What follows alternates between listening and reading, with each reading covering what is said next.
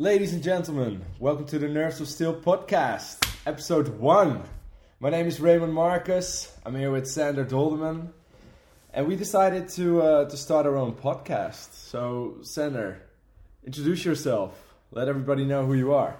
Yeah, so my name is Sander Dolderman. I'm an archer, and I'm a tournament director of the Kings of Archery JVD Open. And yeah, Raymond and I, we had this idea for a while now to just start a podcast and talk about all kinds of archery stuff, but primarily leading up to the Kings of Archery tournament to give you some behind the scene information about what we're gonna do and what you can expect from our tournament. Yeah, so we really wanted to, let's say, promote our tournament, of course, promote Kings of Archery. But this is not a Kings of Archery product. This is our podcast. This is Raymond and Sander, Nerves of Steel podcast, talking about archery, just having a giggle, having fun, going through what's going on in the world of archery. We're going to try to give it, let's say, a more frequent program probably after the tournament. But I do believe that this could be something that could last a while, and we'll have a lot of episodes, I think. Yeah. So, what, in your opinion, how did we come to the name Nerves of Steel? Well, of course, you always have to come up with a name to call something. And, we have the Nerves of Steel side event on Yeah, I would say we Archery. invented the Nerves of Steel side event. It's been replicated around the world quite a lot. We're the OG Nerves of Steel. Well, not really, though. We are. Yes, we are. Well, no, we are not. I've seen this type of shooting in a Matthews promotional video from like 15 years ago or so, and they did this as a pro staff event. And whenever so for people who don't know what the Nerves of Steel shoot is, I mean, you shoot at a steel target with a hole in the middle, and whenever you shoot your arrow in the middle of the hole gets smaller. So the difficulty increases whenever you hit the spot in the middle. So it's a true last man standing competition. Yeah, so it's either go big or go home, because your arrow will not survive missing that hole in the middle of the target. Yeah, and I think that philosophy is also very good for our podcast. Go big or go home. Yeah. Well, but Nerves of Steel for me also means like that you have to keep yourself together in like exciting moments, and if that's in archery or in life or in other situations, sometimes you need to have the balls to do something, to have the Nerves of Steel to make sure that in high exciting times you can deliver what you practiced. Yeah. So basically that's the name of our podcast. We're gonna do all kinds of topics that are related to Nerves of Steel, but also to just talk about archery. Archery in general. Yeah. So before going on, I might want to introduce myself, as most of you guys will probably not know me. Raymond Marcus, a very mediocre archer. Stopped archery a few years ago, but I'm still very much involved in the scene. Some of you might know me as the voice of Kings of Archery, the speaker on the finals. But most of all, I'm just a very enthusiastic archery fan, I would say. Not very active participant anymore, but still very much in the scene. So talking about let's say the scene, talking about the world of archery. What's going on in the world of archery today? What's going on? Where are we at? So from my perspective, I was actually preparing myself to go to the World Field Championships this year. In Yankton, which is in a couple of weeks. We decided not to go due to personal reasons, but there are quite a few of our regular participants at Kings of Archery that are preparing themselves for the World Field. well, to name a few, Nico Wiener, Mike Slusser, Dave Cousins, Jesse Broadwater, They're all kinds over of there. barebow shooters as well. Well, in 2019 we had barebow shooters join in for the first time. Yeah. A big group of people that are actually coming to our event are also going to the World Field. Yeah. And an even smaller group is also going to the World Cup finals, which is a week after, I believe, the World Fields. So, what do you think of a World Field Championship being hosted in October? What's your opinion on that? I have an opinion on it. Well, it all depends on where it is. I mean, I like to shoot outdoor when it's at least a little warmer than 0 degrees. And I know in Yankton, from seeing the forecast, because I've never been in Yankton before, but if you look at the forecast, it can be really cold in Yankton. And well, for me as a compound archer, it might not be as bad to shoot in colder weather, but for all those recurve and barebow shooters there, they're gonna need to do something with their fingers on the string. They're gonna bring their hand warmers and their gel packs that heat up, their heat packs to warm up their fingers. So even not looking at the temperature, just looking at the fact that they're hosting this in October, which is basically a month prior to indoor season. Oh. Is it let's say, would you like to see it in a different slot in the schedule, in a different month, due to preparation for indoor season? Because I think that this is something that a lot of people would consider. Yeah, of course, because, I mean, if we look at the outdoor season from our perspective here in the Netherlands, we start usually in April with the field shoots and with all the 50-meter shoots, and usually we end after nationals. Well, we had our nationals last week, which usually is somewhere mid-September. So yeah, October is pretty late. I would rather see it in September, as we just a better way, and it has been in those months prior. Yeah. And I have to say that this is mainly the World Fields that we're talking about, because that's a relatively big group of good archers through all divisions that go there. The World Cup finals, it's the top 8 of every division. I'm totally happy with them going in October to Mexico, where it's probably like 35 degrees anyways, and shooting there. I'm happy for them to do that, but it's just the World Fields that kind of like gave me a bit of a question mark, where I was like, why does this have to be so late in the calendar? In a cold part of the world. In a cold part of the world. Maybe if they would have hosted it in Mexico, then it still would have been a good month for it. Yeah, absolutely. Yeah. So, other than that, anything else going on in the world of archery? Well, I think we're just in between seasons from like a broader perspective. I mean, there's that group that goes to a couple of those international tournaments. I mean, I know we have our national 3D championships in 2 weeks, which actually you are participating as well in my club team. So better prepare. Yeah, so everybody in the region of Zomeren, the Netherlands, make sure to stay indoors next weekend. I will be out there shooting arrows. Make sure to stay on alert, stay on high alert. Bring your helmet, I would say. Yeah, but try to not get in the way, because things might get rough. Well, I actually am excited that you are participating again. I mean, we had some good times on the range back in the day. Yes, back in the days we were good buddies on the range, and we had a lot of, let's say, battles on our national 3D tournament ourselves. So it will be nice to see where I stand. I'll probably be down in the ranks somewhere. We'll share a link with the scores, then people can laugh at me. But indeed, I think on a let's say international archery scene, it's more, we're in the twilight zone. It's like right in between outdoor and indoor season. Yeah, and for some parts of of the world and Europe, I mean, indoor season is not even starting until like December. I remember guys from Denmark that start archery in like late November.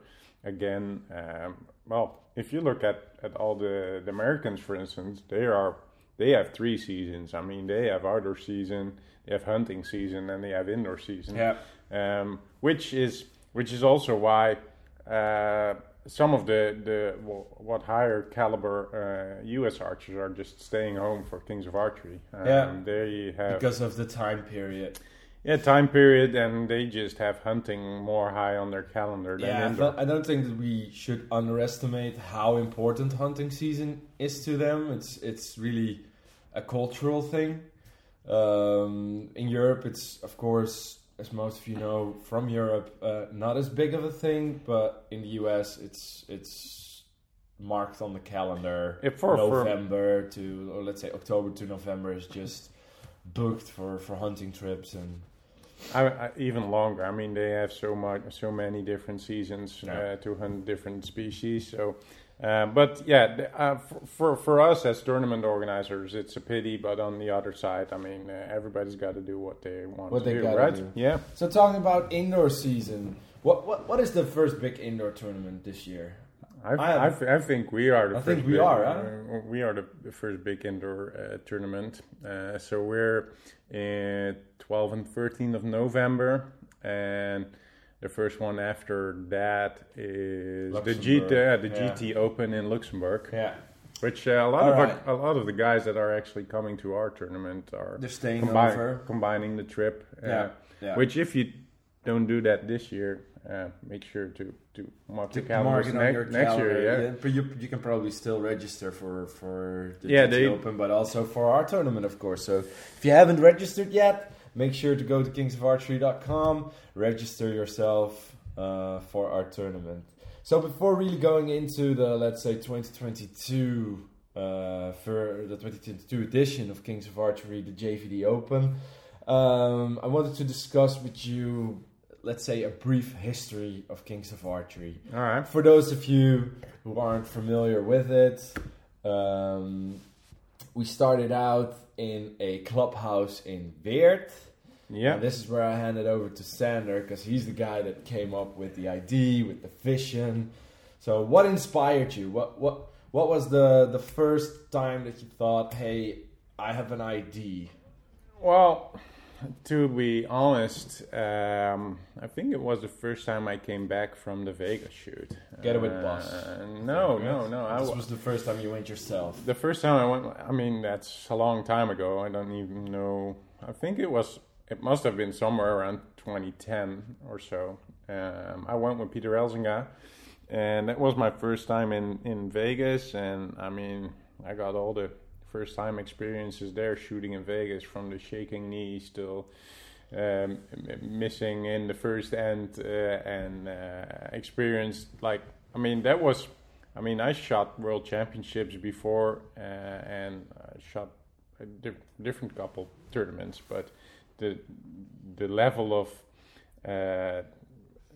how do you say, I was so nervous there. I haven't experienced that before. You didn't bring your nerves of steel then. No, far from it. So we were in the plane back home, and I told Peter, it's like, this is cool. I mean, you were talking more about the format, because back then, in 2010, the format of shooting, let's say, the triangular. We didn't targets. We only shot world archery here, with the 23 diameter, with the vertical face. And I told Peter, it's like, man, why don't we do that over here? I mean, I like the challenge more of, the Vegas format looks way more easy because you shoot fat arrows and you shoot bigger tents. Yeah. But the mental part of it is way harder. And so we just decided to do a trial. We had the first year, we invited 25 of our friends from Belgium and a couple of Germans, and myself included. Yeah, you were there as well, which was just, I just wanted to host a tournament that I would enjoy myself. Yeah. And so you hosted it at your local club Yeah. in Weert in the Netherlands. 25 people just that Yeah. you knew. somewhere around But that. let's say the Vegas format. Vegas format, Vegas targets. I mean, we had just one shoot in the Netherlands that actually had Vegas targets and did a tournament there. And so we started with that. We did a bit of social media on top of it. We built a final because, I mean, I always liked watching the Vegas final, the shootout. Everybody that shot a 900 is there. They shoot arrows at a time and till the tie breaks, which I think is a pretty exciting format to shoot. Last man standing principle. It's actually, very exactly. nice format. Yeah. So because we only had 25 shooters, I was not And not the best in the world. Let's say that up front. We had some good ones, but I might have been the guy in the history of Kings of Archery that shot the first 9 ever. And you broke first one to drop out of the race to 900. First arrow. Yeah, and you were actually the one. Slammed my bow on the floor. Yeah, we really enjoyed that. So we decided, I mean, we want to have a shootdown for every class. Yeah. And even if you didn't shoot a 900, you were, I mean, it was just a top 8 shooting it. So that was the first year. Yeah. We got the basics of it all figured out, and we got a ton of good reactions. I mean, everybody that shot it loved it. Yeah. And so we decided to just do it again. And I think we did three or 4 years at our local club. I think 3. Yeah. And eventually we had about a little over 100 people. Yeah. And at the last time that we shot at our club, which for us was a turning point. So what are we going to do? We still did it within our club's vision, and we wanted to grow, but we had to invest in targets. We had to rent a bigger space. So we started a foundation, which I'm not going to tell you how it's called because it's a really Dutch name. But it doesn't really matter. But doesn't really matter. Let's say something to organize the tournament with.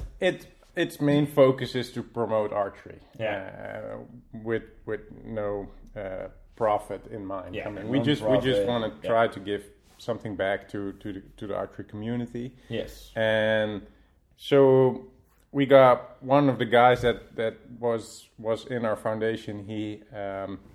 He loaned us the money to buy, I think 30 targets, and we rented just a hall down about 2-3 kilometers from our club. From the local club. So this is where things also sort of transition from, let's say, the early phase of Kings of Archery, which were a bit, let's say, the wild years as well.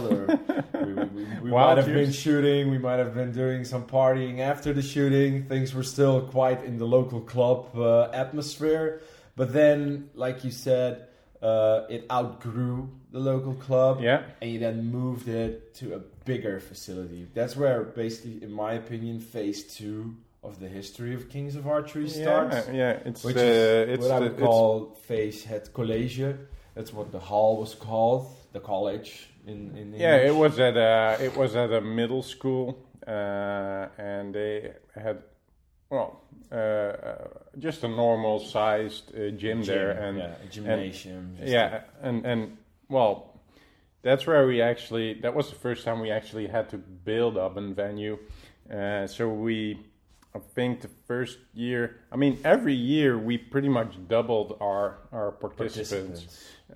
So I think we went from about 75 to 150, from about 150 to 240, and by the time we hit 2017, we were also fully booked in that new location. And I think the new location was also the first time that we really were able to, let's say, dress up the tournament as you might know it now, with all the banners and with all the targets, and really give it a, let's say, Kings of Archery feel. Whereas before it was more just a nice shoot at the local club. This was also the first time, I think, when we moved to Croatia, that some, let's say, archers from different countries were coming as well. Yeah. So we had some archers from Denmark, we had some archers coming from the USA, Slovenia, from France. We had a very big group coming. Some very early supporters, I would almost say, of the tournaments were guys like Martin Dumsbo. I know that he was there quite early on. PJ Deloche, Peter Elsinga, of course, always been part of the tournament. Of course, our local guys, Mike and Chef van den Berg, they always attended because it was a local tournament for them. But yeah, that moving to the Croatia was really the phase where we started to become a more internationally. But also that was like the first time we actually did televised finals with like a big TV screen on the top of the finals, with lighting, with show, and where actually everybody that was actually where we also started to do walk-on songs and stuff. I mean, even now, I mean, we have about 900 people registered for this year's event. That's what a lot of people are busy with, like which I mean the walk-on song. That I mean, from the 900 people, there's like 850 that won't make the finals, but they are so worried about what walk-on song. All chosen their walk-on song. I mean, and also, guys, you guys need to get more creative with it, because you guys don't want to know how many Thunder ACD walk-on songs we have. We could have like 20 archers all coming on in the finals with the same song. It's ridiculous. Come on, guys. But going back to that, so just to intersect, what would your walk-on song be? What would you choose? What would my I like the theme song of The Hangover. It's Joker and the Thief from. I know the song. Yeah. I'm gonna have to. You're gonna Google look it up. Yeah, it's a really good song. It has a good intro. Joker and the Thief. It has a good. I mean, there's so many good songs that people didn't choose. From Wolfmother. Wolfmother, yeah, that's the one. It has a really cool intro. Not sure how this is gonna work with the sound and everything. Yeah, just not do that. But you just Google it or YouTube. Google it. Wolfmother, Joker and the Thief. Yeah. All right, so that's your pick. Well, I mean, I have so many picks. I like so many different styles of music. So I mean, I also like some good Eminem or. Some really dancey or a hard something style with a nice bass in it, with a good bass some and bass a good kick. in it. So what would your I would go way darker, man. I have a dark soul, so I'm very much into things like Slipknot. For the guys that know it, you guys rule.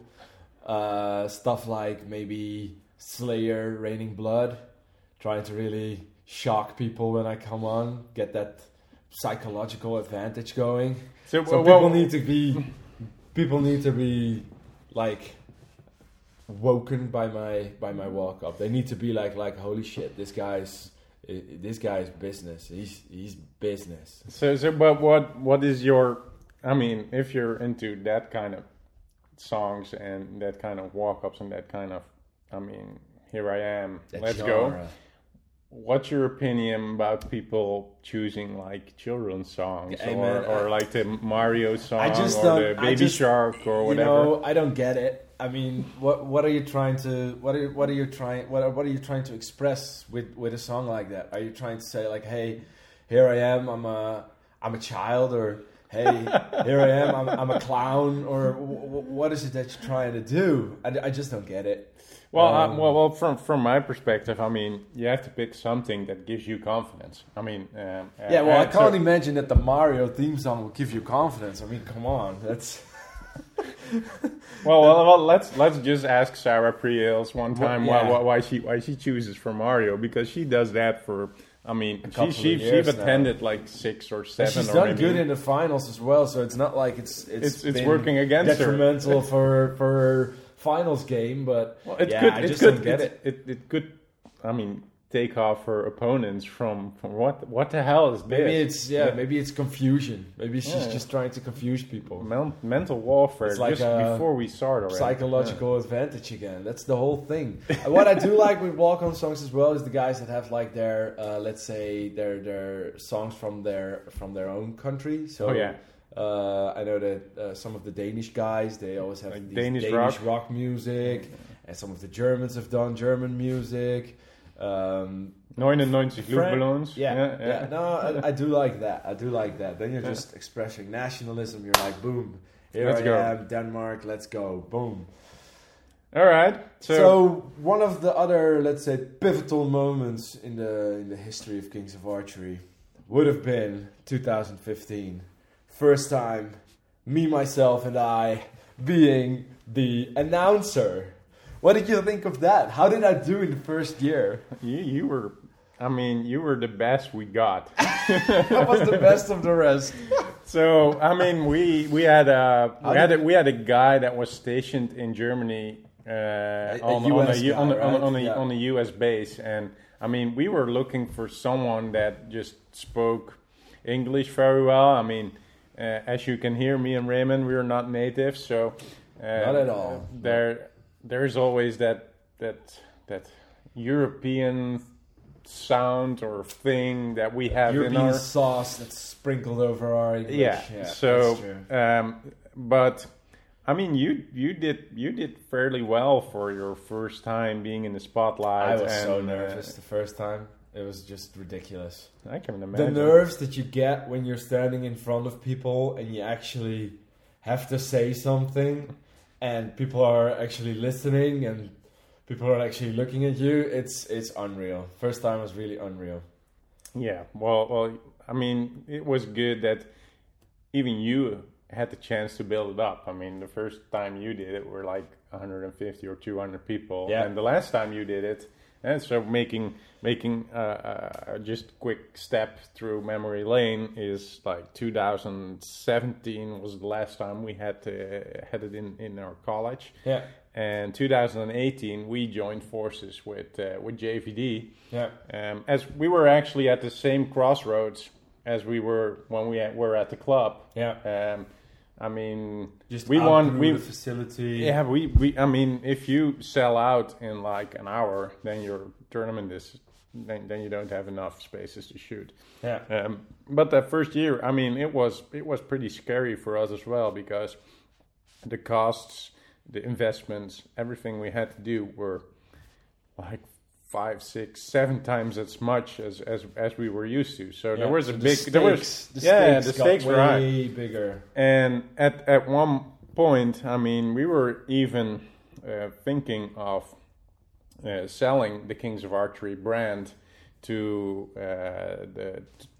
some other people, and well, in that moment they thought, I mean, you guys have a relatively successful tournament here in the Netherlands, and they wanted to jump on that ship. And with they, you mean JVD? Well, not JVD. We had a party before we went to JVD and see if we could work together, which was the same organization as that did the World Championship in Den Bosch. Oh, okay, yeah. So these are like professional event managers for sporting events. So they did cycling, they did all kinds of World stuff. Championships and stuff, well, they had great plans and they had all kinds of ideas, and we needed financial help, to be honest. I mean, that was the main thing. I mean, we needed a sort of an investor, somebody that could invest up front. So we had good conversations with them, and in the end,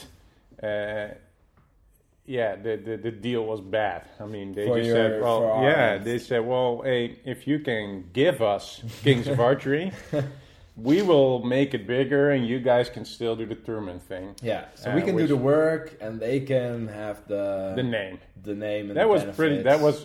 it was a little bit more complicated than that, but It's what it came down to. in all essence, that was pretty much what it is. So we decided, like, well, hell no, that's not what we want. We don't want to be a commercial event. We just want to. We're not sellouts. Well, I don't want to say sellouts. We just want to grow the sport, and Yeah. I don't want to. I mean, if you know what we make on Kings of Archery, it's good enough to cover our costs. Yeah. So we put everything back in the tournament, or we put everything back in next year's event, and try to give as much back as we can to the shooters. And so when we, I mean, of course, JVD is a name in archery for years. For people that don't know it, So- talk to me about JVD. So JVD back in the days was just an archery shop and distributor in the Netherlands. A couple of years they decided, well, we only want to do distributing, and they are now one of the biggest in the world. They're the biggest, let's say at least the biggest European distributor. Yeah. So they just and they are archery all around. I mean, Johan and I, we usually shoot one competition a year, which is the National 3D Championships, and he does pretty well at it as well. This would be Johan van Dongen, owner of JVD. No, it's actually Johan van Drunen. Johan van Drunen, owner of... that's, for the people from the Netherlands, that's a common mistake here. We have Johan van Dongen and Johan van Drunen. Sorry, Johan. I spoke with Johan just intentionally. It's like, hey, you interested in talking and joining forces? And I mean,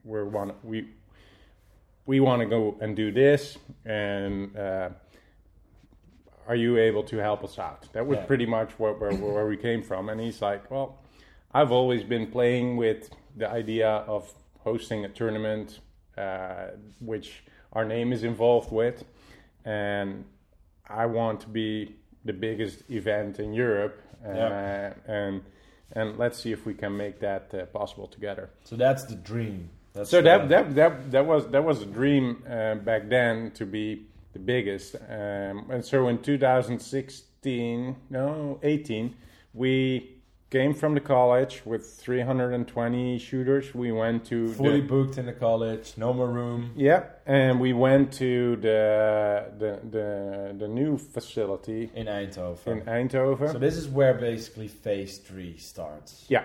And this is again a pivotal moment. So this is the moment where the college is gone, it's too small, fully booked.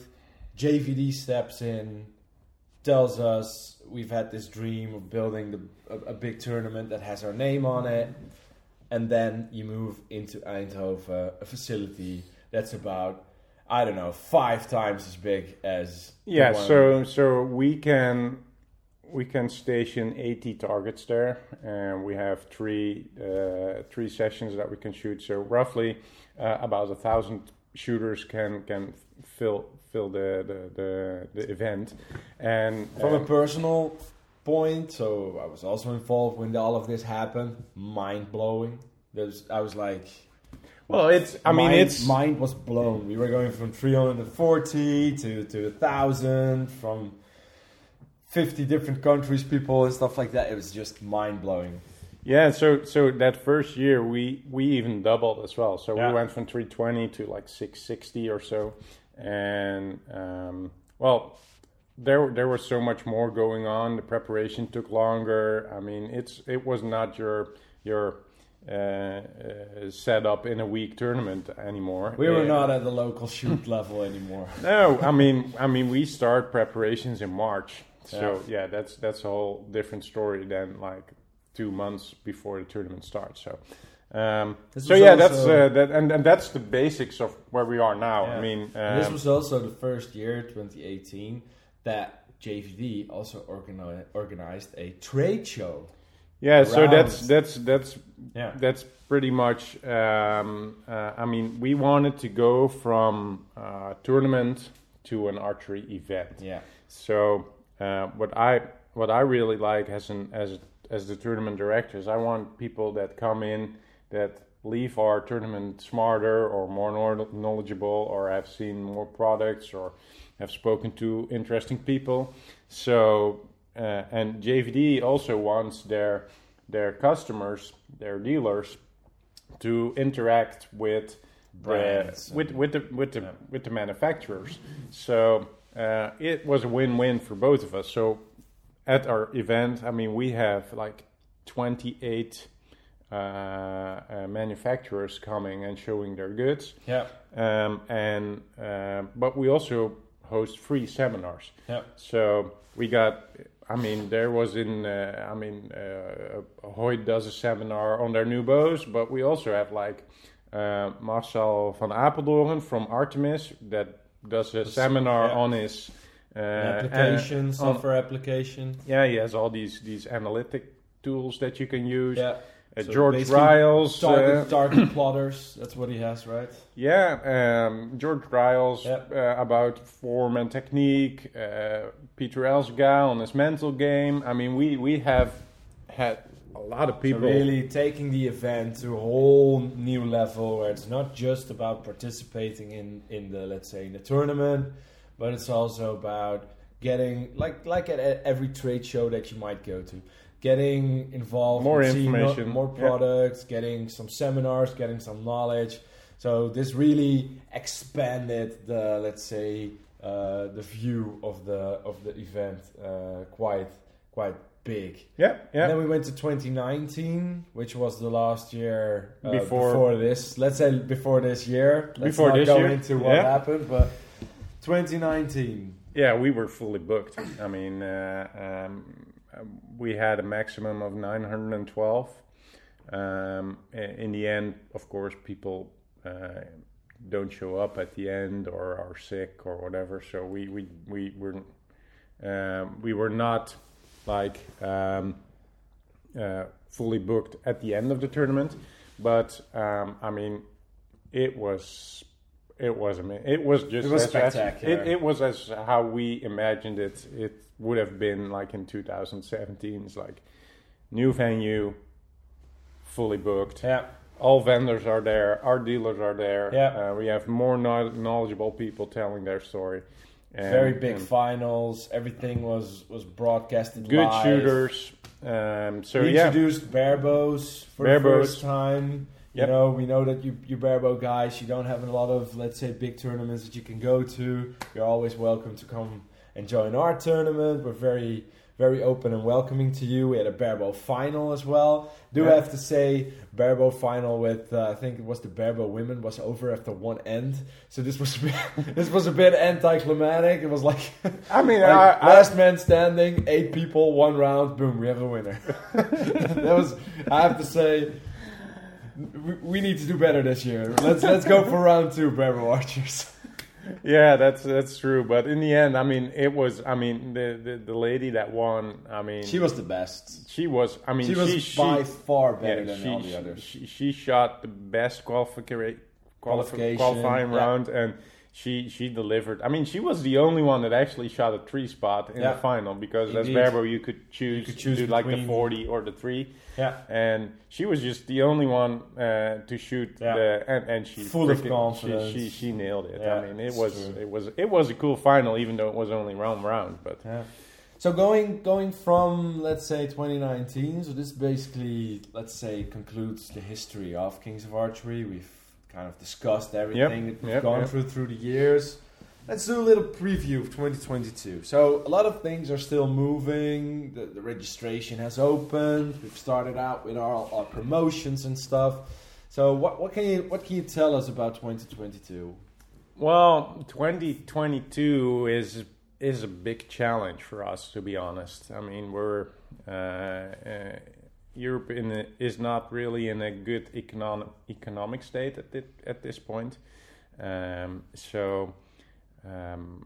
lot of suppliers we had are are not there anymore, or their prices are ridiculously high. So that's our biggest challenge this year, to actually get all our finances working out. I mean, we started registration. I mean, we had 700 people signing up in the first hour. Yeah, so which that was good. Yeah, that was one of the good things. Yeah, and I think we still have like in between 10 and 20 spots free, so we're close to selling out. Yeah. Well, there's also a new team on the JVD side that does a trade show. So I mean, we haven't done this for like 3 years. So even for us, there's like a lot of there's things. A fair amount of, let's say, getting back into it. It's a fair amount of getting started again. Yep. How did we do this? How did we do that? Really a fair amount of that. Yeah. So basically, we 2020 would have been our 10-year anniversary, which we didn't do. This year we rebranded it to the 10th edition. Yeah.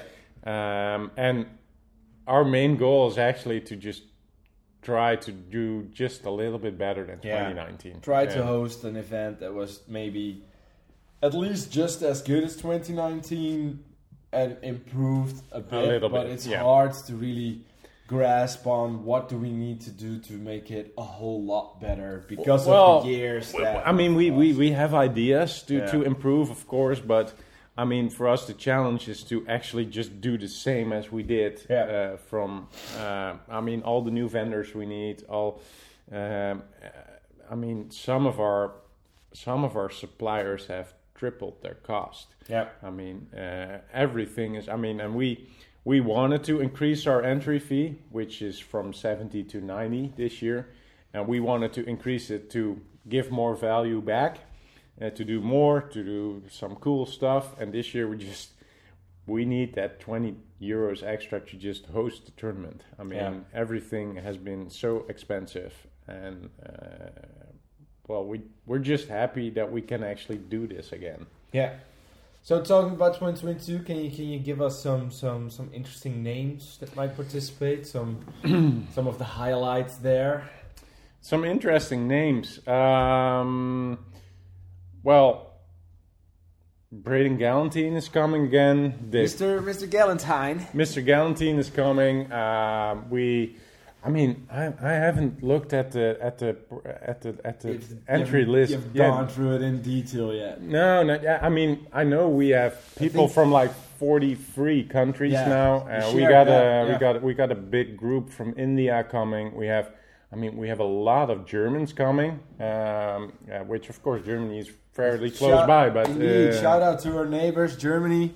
Always been big supporters of our tournament, showing up in big numbers. I've also heard that Peter Elzinga might be making his comeback as an archer. Really? I mean, he's been. He hasn't really stopped shooting. He stopped shooting internationally. Well, he did send me a scorecard from his last club competition, and he shot a 299 World Archery score. All right, so small X 299. So the big little man can still shoot. So if he's telling everybody that he's not doing much, he's still. I wouldn't be surprised if Peter came up there with like an 899 or so. That I'm really excited. I mean, Peter is one of the guys that actually was at the first event, and I don't think he ever missed one, maybe one or so. There's many people on our list. When we're broadcasting this podcast, the entry list is also on our website, so you can see who else is coming. We got Dave Cousins, Steve Anderson, probably the Danish guys. Martin Damsbo is coming. French guys. Pretty much all the winners from last year are coming back. Yeah. And also within barebow, there's like 30 extra barebowers compared to 2019. So there's a lot more competition in that field as well. We got former Olympians. I mean, Yeah. Michele Frangilli is coming back. A lot of Italians are in the recurve side as well. So truly international tournament, people from all over the world. So wrapping it up a bit on the let's say the tournament side, we're gonna probably start building it up in about 6 weeks from now. Our fellow organizer, our buddy Bus, might be joining. He might not be joining. Yeah, he's got a little one. He's got a little one on the way. So if you don't see him there, make sure to congratulate him on whatever social media he might be on these days. Because if he's not at the tournament, it's because he's just recently become a father. But yeah, we're gonna be working with a big crew again this year. Yeah, we got over 50 volunteers, and if you're looking to help us out, I mean, just shoot us a message. Yeah, please do. We can always use your help. We could always use your help, indeed. So just to wrap things up, to wrap basically the podcast up, we decided that as part of our podcast, we want to try to do some segments. Yeah. So these should be segments that come back every time. And just for you guys, if you're still in the podcast by now, thank you for still listening to it. It's the first time we do this, so we would really appreciate your comments on it or your feedback. But the next podcasts will be more, let's say, around the actual things going on in the world of archery and not as heavily focused on the tournament. Maybe the next one will still be tournament focused because then the tournament will probably be. But we're going to try to make it more of a general archery podcast. Yeah, and I mean, going on, I mean, we also, I mean, we came up with a couple of segments, but we're always open to add more segments if you have any. Or to answer any questions from the crowd, any questions, you can always send them in. We'll probably make an email at some point, but for now you can probably find us on Instagram or whatever.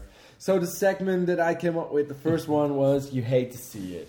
Oh yeah. So you hate to see it. So when you're at the tournament and you're looking around and you see everything and you get it in and you're like, oh, God damn it, I hate to see that. I hate to see that. I don't like seeing that. Well, let me kick off. You can kick it off. I came up with one myself. I think I have a good one. I mean, we've shot so many tournaments, and every time, I mean, I just cannot stand seeing people wearing their quivers over their shirt. So, if you're a guy that wears his belt of his quiver over his t-shirt, you gotta stop that. It's unacceptable. It is unacceptable. Fashionable, fashion-wise, you just can't do that. You hate to see it. I hate to see it. I mean, I can admit it's an opinion-based topic, but generally, you hate to see it. Stop doing that. So I have a lot of you hate to see it things. Well, just keep with one for this time. I'll stay with one. So you'll go to a local shoot or you go to a tournament and you're just having a good time. You're shooting arrows. You're doing good. And all of a sudden you see a fellow archer walking down to collect his arrows. What is he wearing on his feet? Crocs. Crocs. I mean, let's be honest. Crocs are comfortable. They're comfortable around the house. They're comfortable like they are meant to be in the house. They're meant to stay in your house. If you go to an archery tournament and you take yourself seriously as an archer or as an athlete, don't show up in fucking Crocs. Crocs is just a killer to me. I hate to see that. You don't do that. That's, it's my opinion. So you have Crocs. I know you have them, but you don't take them out of the house, right? They're not leaving the house. They're staying in the house. But so, all right. Well, if you complain, you have to come up with an advice. Complaining on its own is shit. So what's your advice to everybody that wears Crocs on the range? What's the most comfortable alternative? Go to your local sporting goods store, get some Nikes, Get some Adidas. I don't care. Get something that's a bit sporty. Put it on your feet and go to the archery shoot with that. Act like a sportsman, not like you're out. I don't know what are you doing, Crocs? Anyways, sit around the house. That's all you do. Like work in the garden, stuff like that. Don't bring them to an archery shoot. So So whoever comes to the Kings of Archery tournament, show them Crocs to me. Show me your Crocs. Yeah. All right. So all right, Raymond. So one more segment, and then we're gonna wrap it up. Then it's done. I don't know how long we've already been recording for way too long, probably. Yeah. Don't care. So the nerve. So this is something that we can tie to our Nerves of Steel podcast. So the nerve to do something outrageous, to do something bold. And this can be past or present, but the nerve to actually do it. Well, actually wearing Crocs to the archery range. Oh yeah, definitely. You need a lot of nerve to do that. No, definitely. But I'm sensing you're aiming at something else.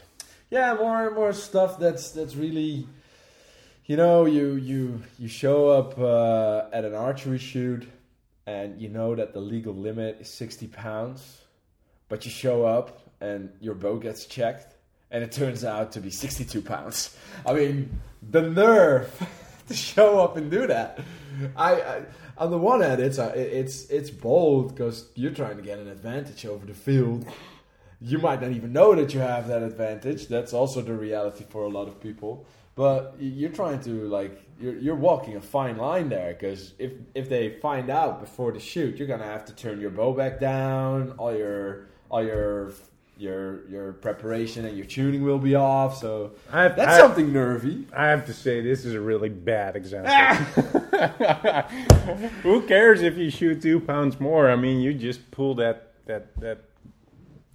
thing back, and I mean, man, I care. I care. I mean, you're trying to get an advantage over people.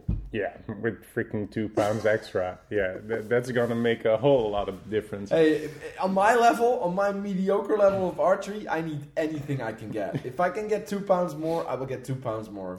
Well, if I can get a diameter arrow that's too big, I'll do it. As long as I can get away with it.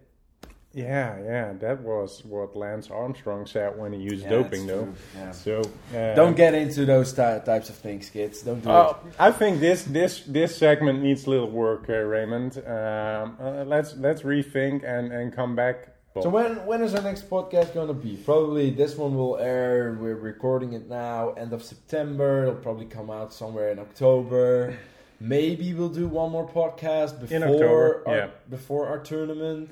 We could do one at the tournament as well. Yeah, invite a couple of interesting people. Indeed. Yeah. I mean, do some interviews there, and then maybe after the tournament we can of course do a recap of it, see what we thought went well. So we're gonna come back to you guys. But I mean, we definitely need some help with the segments. I mean, I like to hate to see it. Get us some info. I mean, If you see something on the range that you hate to see, let us know. I mean, we'll cover it. We'll cover it. All right, so I think that's it. We're gonna wrap it up. Sander, thank you. Talk to you again next time, and thank you guys for listening. And I hope you enjoyed it. Cheers.